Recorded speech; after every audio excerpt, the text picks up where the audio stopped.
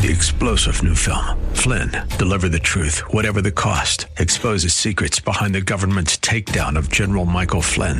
Flynn knew what the intel world had been up to. He ordered the first audit of the use of contractors. This set off alarm bells. He told the truth. He was the most dangerous person for Donald Trump to hire. They had to get rid of Flynn. Flynn, deliver the truth, whatever the cost. Available now. Watch it today. Go to salemnow.com. salemnow.com. The Bruce Hooley Show podcast is brought to you by HemisphereCoffeeRoasters.com. Creating jobs and restoring dignity one cup at a time. Good coffee doing good. Learn more at HemisphereCoffeeRoasters.com.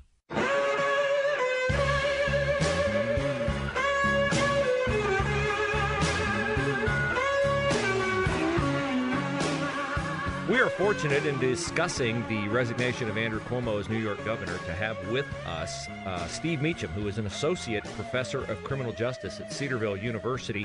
And Steve has an extensive background with the New York State Police as an investigator and now is at Cedarville University. They start classes on the 18th of August. A great place to send your son or daughter to Cedarville to get a biblically based education and to view the world through a Christian worldview. And Steve, thanks so much for coming on today. Were you surprised that Governor Cuomo bent to all the calls for his resignation and actually did resign? I was. I was very surprised by that, knowing the kind of person that Governor Cuomo is.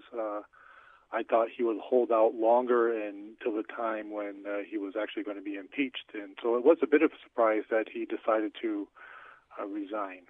Okay, so your background is as a New York State police investigator during Governor Cuomo's tenure. I believe he's in his third term, and I know he was aspiring for a fourth term.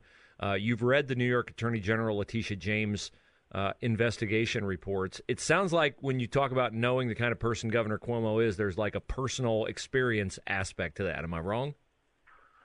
Well, I wouldn't call it personal, but I lived in New York State for 50 years, and I worked in state government for 31 years as for the New York State Police, and so I had opportunity to be associated with the detail of troopers and investigators that are assigned to his detail. I know many of those former colleagues personally, and I've seen some of the decisions in New York State, and so it was a bit of a surprise that he, in fact, resigned, because he's a person that I think enjoys his power and enjoys instilling some fear into people, and I think that he felt that he was untouchable to some extent. And so it was a bit of a surprise that he actually did resign. Yeah, I felt like he'd follow the lead of Ralph Northam in Virginia.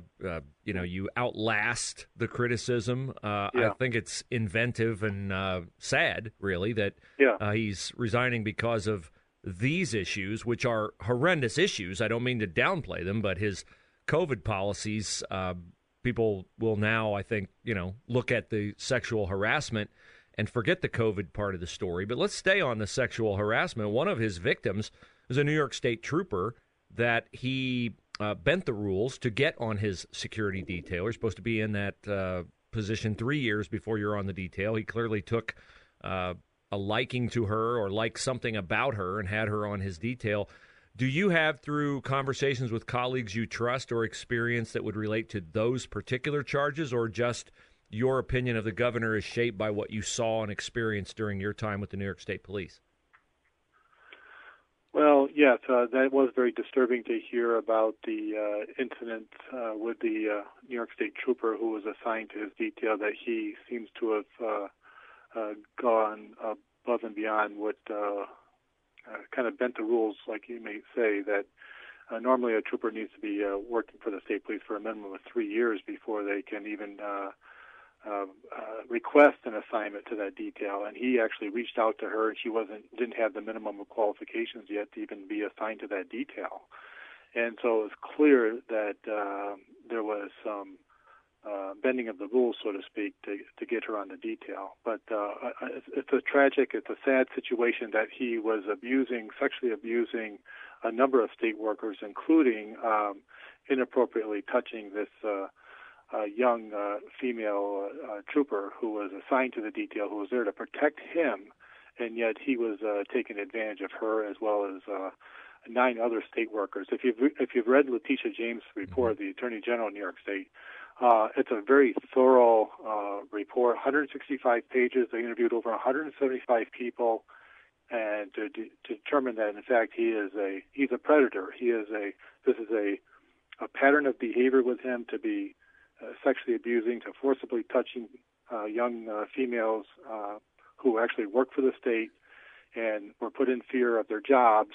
And it's just a tragic, tragic situation that the governor of a state can sexually harass and commit crimes against females and get away with it. Yeah, I agree 100% with that assessment. We were talking with Steve Meacham. Steve is an associate professor of criminal justice at Cedarville University. He had 31 years of public service as a member of the New York State Police, so he has a definite perspective on this that is just much different. It's more of an insider's view than an outsider's view. And two things can be true at once. I say this all the time, Steve, is that Governor Cuomo has portrayed this as a politically motivated investigation. That can be true because I do think Letitia James has designs on his position as governor of New York, but that doesn't nullify the veracity of the charges made against him, as you outlined, by many, many people. And it also, and I know it's anecdotal, but when you see Governor Andrew Cuomo be as combative as he is on other things, you know, just me from the outside looking in, I'm like, do these charges fit the person that I see on display publicly? And my response to that is a resounding yes.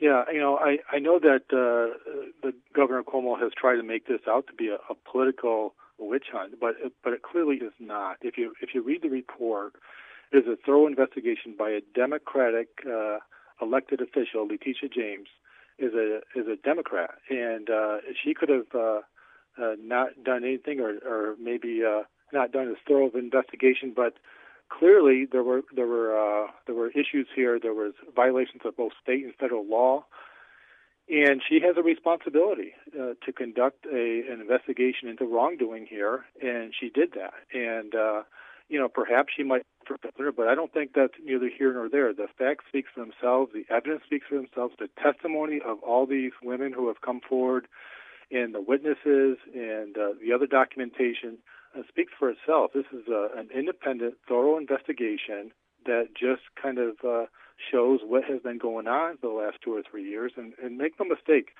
Governor Cuomo has been behaving badly for many, many years. Mm-hmm. The Attorney General's report only focused on the last 3 years here because of statute of limitations issues, and people have left state government long ago and maybe have chosen not to speak about it because they've got other jobs and they've moved on. But this investigation was focused primarily on the last 3 years, and they located 11 people who were abused by the governor.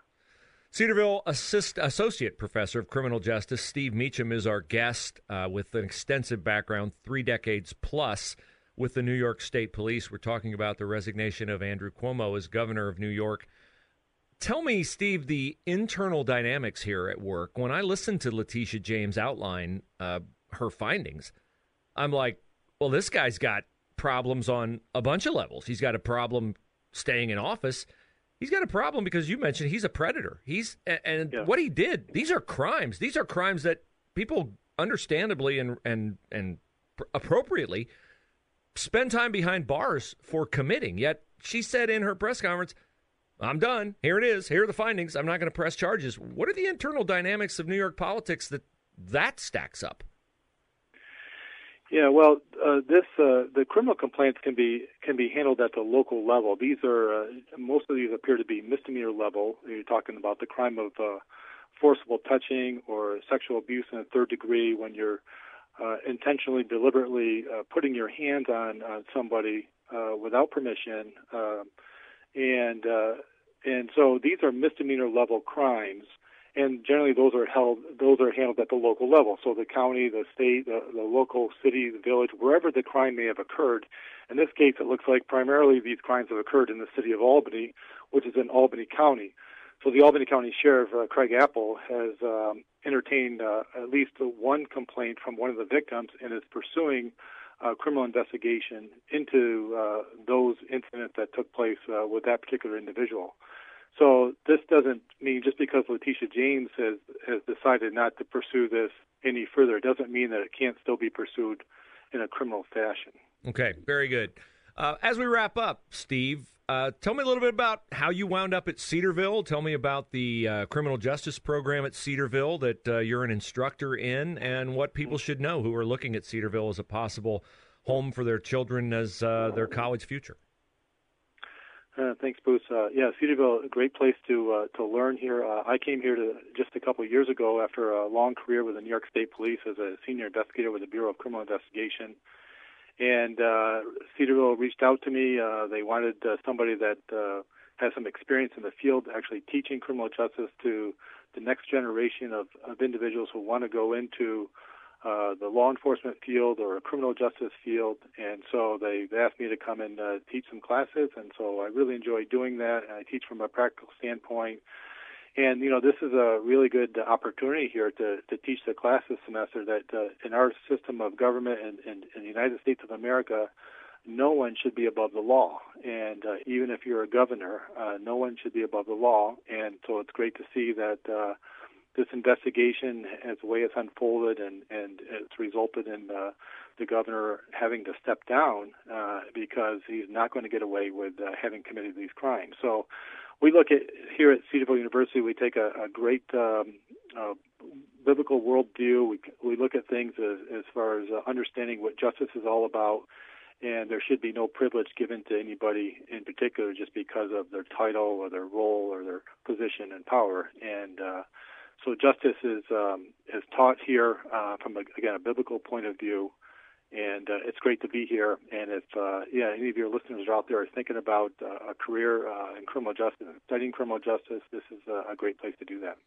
Well, I'd love to have you on in the future to talk about some of the views that are being aimed at law enforcement now. I'm a big supporter of law enforcement, so I hope that you won't mind if we reach out to you again. But I certainly appreciate your perspective from your personal experience in New York State and your perspective on Governor Cuomo. And thank you for what you're doing at Cedarville, and I look forward to talking to you again soon. Great. Good talking with you, Bruce. Thank you.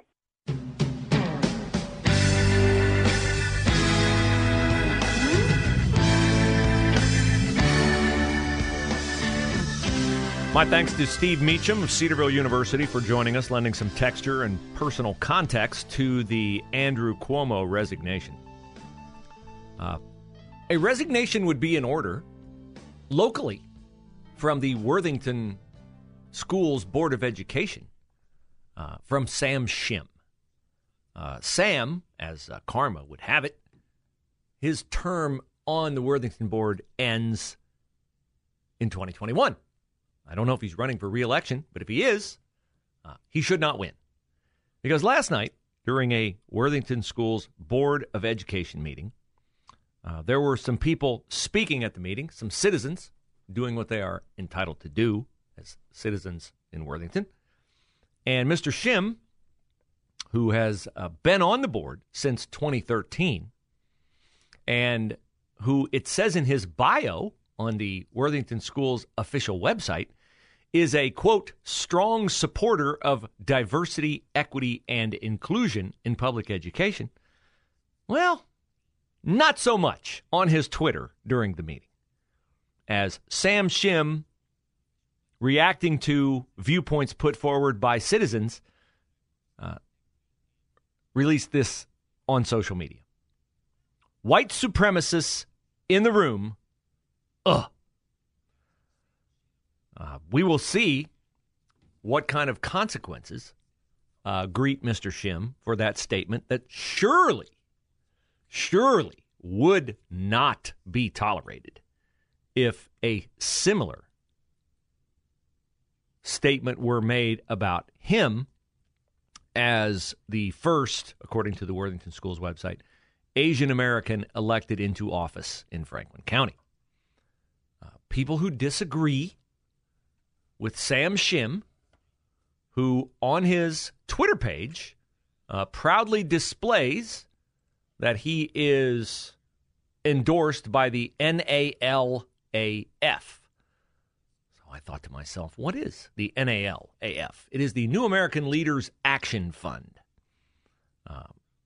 quoting from the site, our voices and movement made progressive victories possible from city councils all the way to the White House. So they are speaking in code there.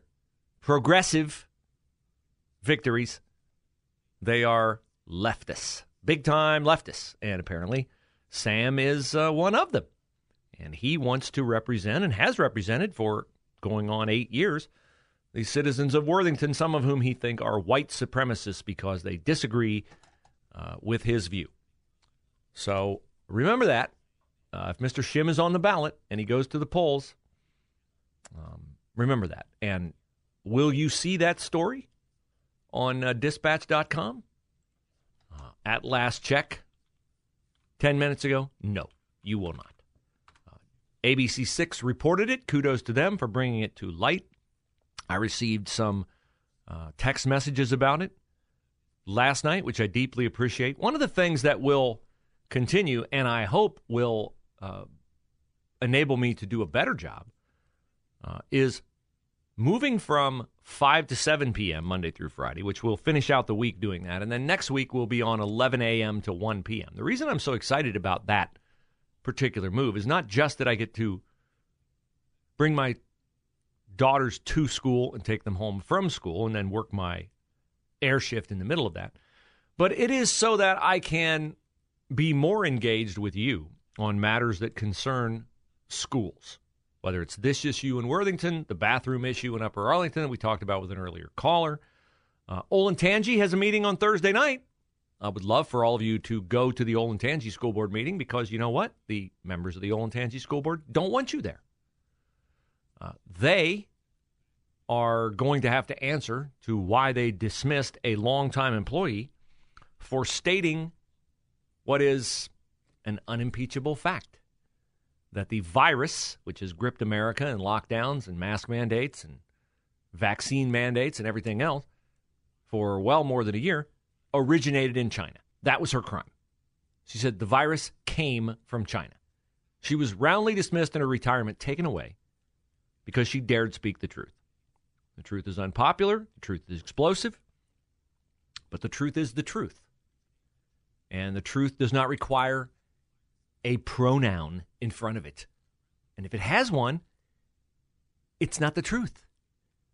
You might label it my truth or someone else's truth, his, hers.